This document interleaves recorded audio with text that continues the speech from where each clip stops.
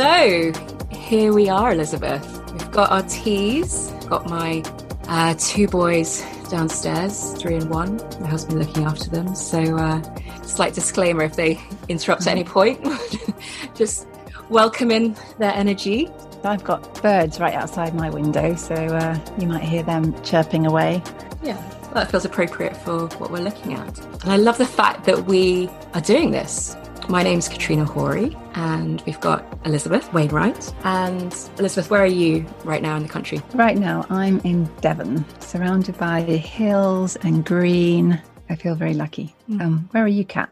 I'm almost the opposite. So I am in Battersea in southwest London. Yeah, in quite an urban area, but we do have some lovely parks, including Battersea Park nearby. So more of a nature in a city vibe, I think, than perhaps your more wild nature. Different kinds of nature, isn't it? So we've known each other for quite a few years now, haven't we, Kat? So we've got a sort of shared background in the charity and non-profit world and in international work. What's brought us together now is that kind of love of nature that we both have. And, you know, we've talked about it and we've done some work together in it. I think we both agreed that we see this podcast series as a continuation of our exploration with nature. You know, how nature can inspire us, how it can inform us, especially, you know, using different lenses. So be that through a scientific lens, be that through arts and creativity, through mystery, and just kind of seeing how these different lenses and perspectives, you know, through nature can intersect, and then how they can help us with more complex concepts, you know, from the big, huge worldwide things like climate change through to economics, to networks, patterns, down to the individual level, you know, from personal authenticity and resilience. We're definitely on an exploration. And just from our conversations, there's a few ideas, aren't there, that I think are important.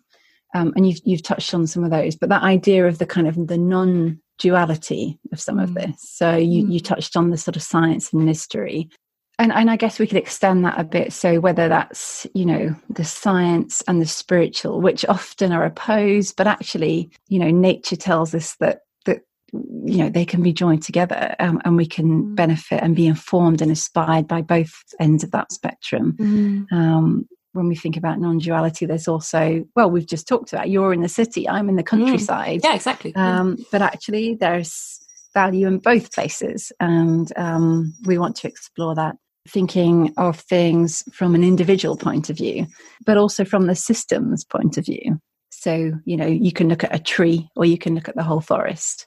We could summarize that by saying that we want to bring worlds together. Where is the wisdom in all of these things? How can we benefit from all of these ways of thinking and being and doing? So that's one of the things that we've talked about. Yeah, and I think that will weave throughout today, but also probably throughout the series, as it does feel really important to both of us, that kind of non-dual way of thinking and being. Something else that's important to us is the idea of being master pollinators. And yeah, I love that.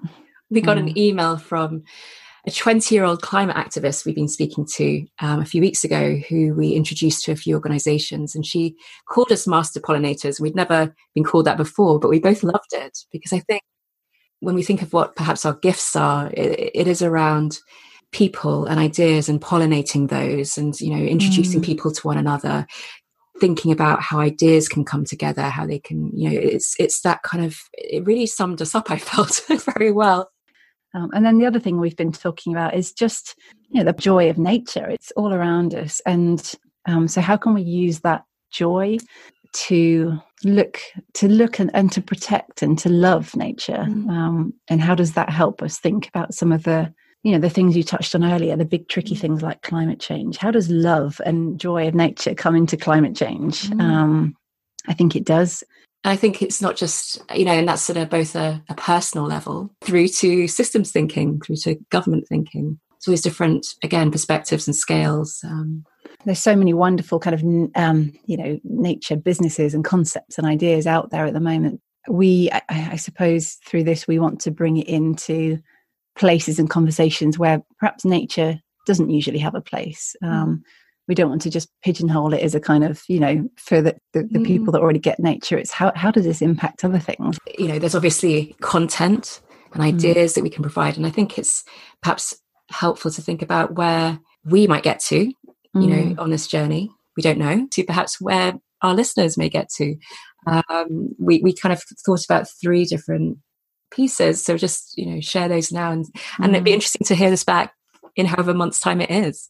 Do you want to touch on the first, and then we can? Yeah, and thinking about where we might get to, we certainly want to explore, I guess, a sense of what's possible as we, starting from where we are now and with what we have around us. But when we think about the places and the communities and the world that we want to see, how do we get there? Yeah, we want to also, I think, look at some of the kind of really tangible tools that might be out there to help us to look at nature, to listen into it and to each other. What tools are there? How can we take what we learn and feed it into our lives and into the systems that we're part of? So yeah, we hope to certainly provide some tools, some ideas, some concepts that might be of value to you and the communities that you're a part of. Yeah, and we mentioned before about this idea of, master pollinators with ideas and people. And I think, I'd love to get to a place where we've got a sense of how, these connections between people and ideas and worlds can help us ask the right questions at the right time, to find solutions that are personalized and are thoughtful and maybe complex, maybe simple. But it is, I guess both of us work as coaches parts of the time. Yeah. So that idea of questions is really important. That feels important. And it also reminds me of a quote, which I'm sure I've said to you before, Kat, so sorry for boring you again with it. It's okay. There is so we've both got a bit of background in biology, and there is a biologist called E.O. Wilson, and he's, and I'm paraphrasing, I don't have it in front of me, but he says something like, the world is drowning in information, but starving for wisdom, and that the world will be run by synthesizers, people able to put together the right information at the right time and use it wisely. And I think when we talk about asking the right questions at the right time, it reminds me of that. There's so much out there. How do we sit with it? How do we discern what's helpful? How do we use questions powerfully to move us forward and to find solutions? And what does pollination look like in all of that? Yes, it's kind of, and just different energies that come with that as well. As you talk about pollinate versus perhaps more, thoughtful, slower questions, Yeah, which again goes back to that non-dual way of being, sometimes we might drop into an energy of action and tools and ideas, but sometimes it might sort of really slow down and become more contemplative. It might be helpful for people to hear a little bit about who they'll be spending time with on this journey, assuming that they want to keep listening. Yeah, like who are we? Kat, do you want to share a little bit about your journey? Yeah, sure. So I'm going to take it right back. It's not going to be a long journey, but I will take it back to my childhood, in that I'm the daughter of conservationists.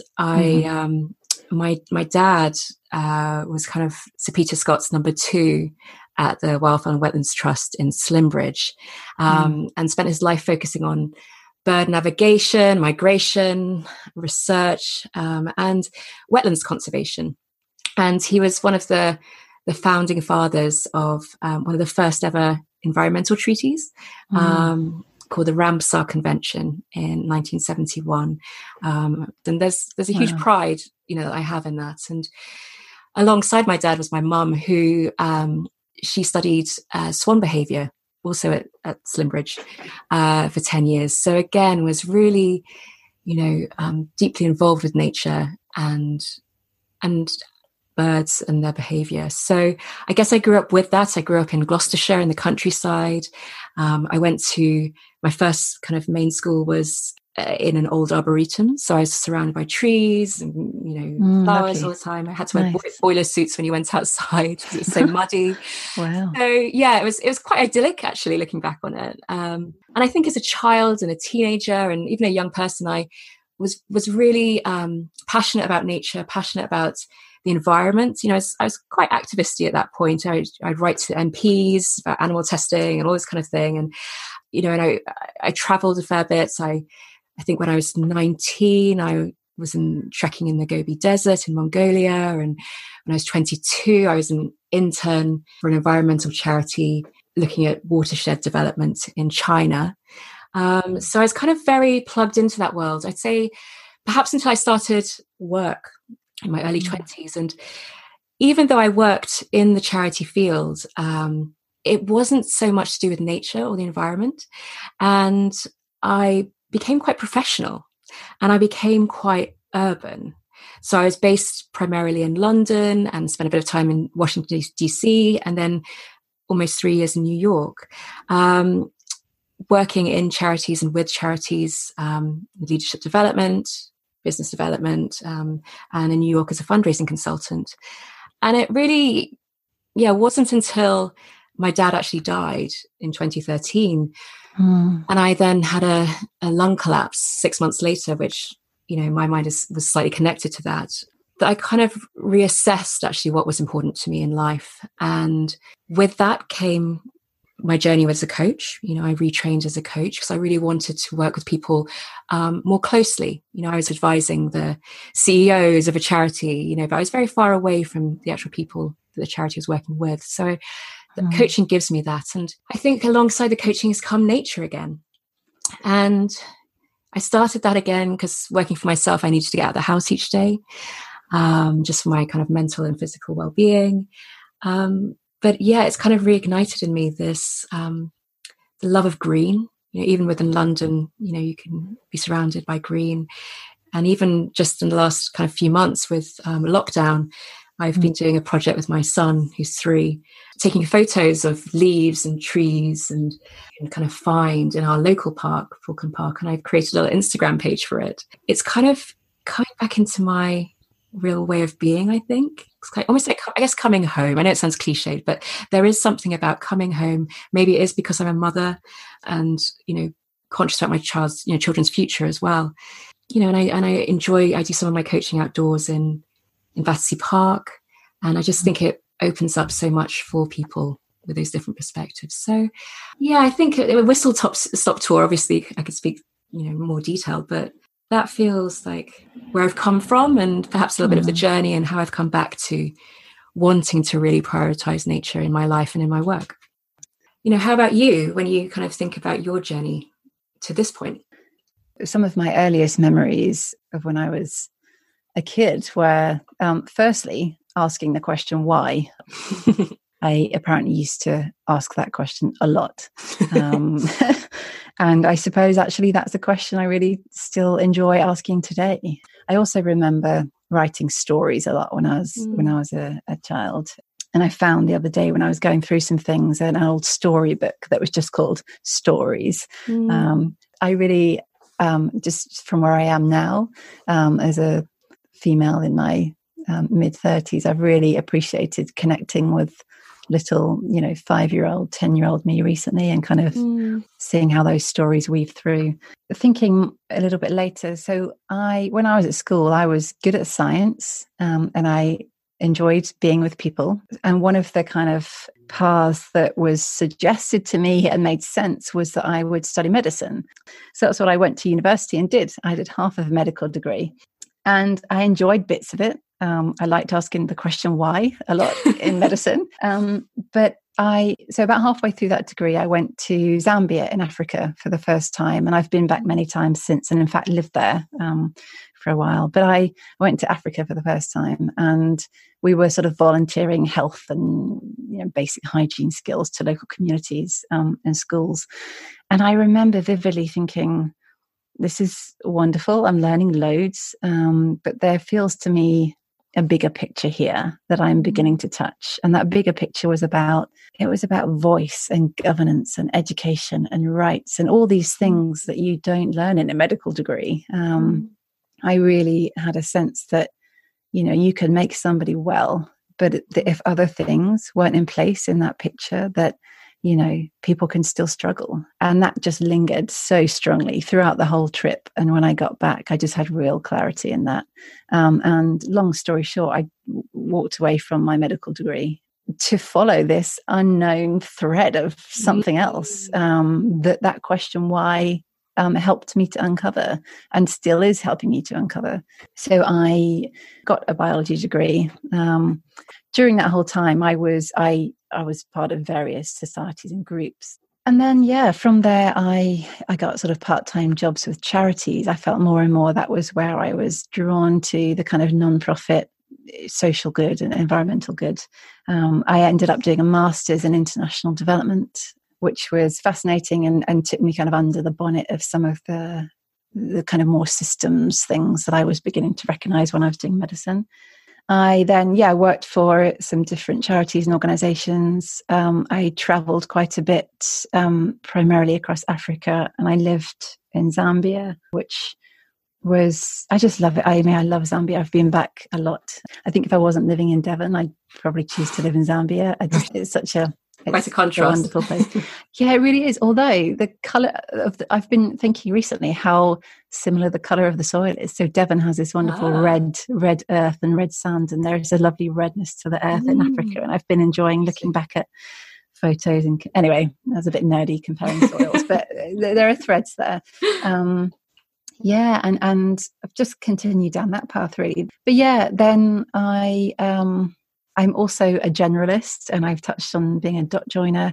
Picking one career path wasn't quite enough for me, so I've sort of weaved in other things too. So I got a photojournalism qualification because I love storytelling, I love images and visuals. I worked as a deputy editor of The Ecologist, Resurgence magazine that merged with The Ecologist. When I came back from Zambia, I did that. I'm actually still a contributing editor now of The Ecologist. So that helps sort of bring together different voices. I also, and this is, I guess, where our journeys begin to kind of dovetail together, is that I trained as a coach and have been exploring that because I, like you, touched on that kind of working with people one-to-one and in groups, going a bit deeper with them and into the questions and challenges that they might be having. I really enjoy that. I love being in the moment with people, drawing on my own experience and resource, but more than that, helping people to sort of call out that, you know, the resource they have inside them. And we all have so much inside us and around us. Something we share just on that front, and that coaching piece, is we've both been doing some training in climate change coaching as well. So kind of almost like coaching difficult topics, you know, from grief and anger and a sense of scarcity and overwhelm. And it's kind of really dialing up, you know, that, you know, how do people relate to climate change and how can they, you know, hopefully get into action. Yeah, and I'm really excited about coaching as a tool for complex things like climate change and other things. I think, and I think we've talked about this before, like I really strongly think that, yes, we need the money and the tech to help solve challenges like climate change and other things. But maybe more than that, we need relationships. We need to be able to connect with each other better. We need to be able to hear each other and learn from each other. And I think for me, coaching as a tool is really helping me to do that, certainly. And I'm excited to explore that more in our podcast. I should also say too that I'm actually just over a year ago now, I got elected onto my district council. So I'm also technically a local politician, which sounds very grand. Keen to kind of weave that in when it's appropriate too in our podcast. And I'm a creative. I write as well. I do a bit of freelance writing, and I'm keen to be doing more of that, actually. I feel, you know, going back to my 5-year-old, 10-year-old story writing self, I'm really keen to perhaps write stories more than just articles and book reviews and interviews and things. So so that's, I guess, a cross section of some of my journey. So I mean, hearing you speak, there's, you know, that sense of coming home. We talked, you know, before about the hero's journey, and I kind of heard that in both of our stories, you know, about this natural place that we started from, you know, this love of nature, love of stories, you know, and how over the years we've kind of reassessed what is important to us, and it is coming back to who we are. And yeah, that feels important. Why are we both sitting here today doing a podcast Yeah. at this time? So I think there's kind of a few things. Obviously, with lockdown, with coronavirus that's been going on, I mentioned earlier that it has made things, and I think for everyone, think about what's important, for ourselves within this, challenging time. I think it's become very clear to me that nature is here, that's important for me. And that actually, first of all, some people can't even get out into nature right now that are in genuine lockdown, where, some people can get out. And I think it's about sharing our love of nature, sharing our ideas, just feels really important right now. I'm also conscious that the world's quite polarized at the moment. And I think that's something that both you and I have talked about, wanting to find common ground really for people. Yeah. So I think that's one of the reasons that I'm here right now. What about you? What are some of the things that come up for you?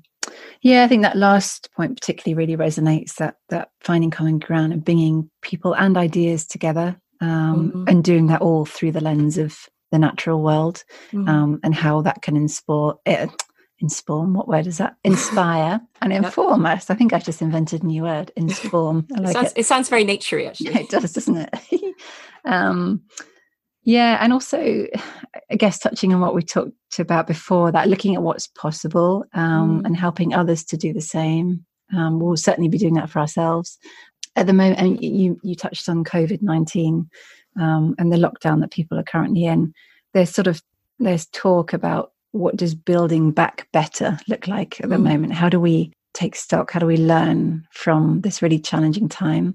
And it's been obviously more challenging for some people than others. But how do we learn and take that into the future? How do we create what we want to create rather than sort of going back to a status quo that maybe wasn't serving us? So there's something just really creative, I think, in the idea of a podcast and the unfolding conversations that it allows. Yeah.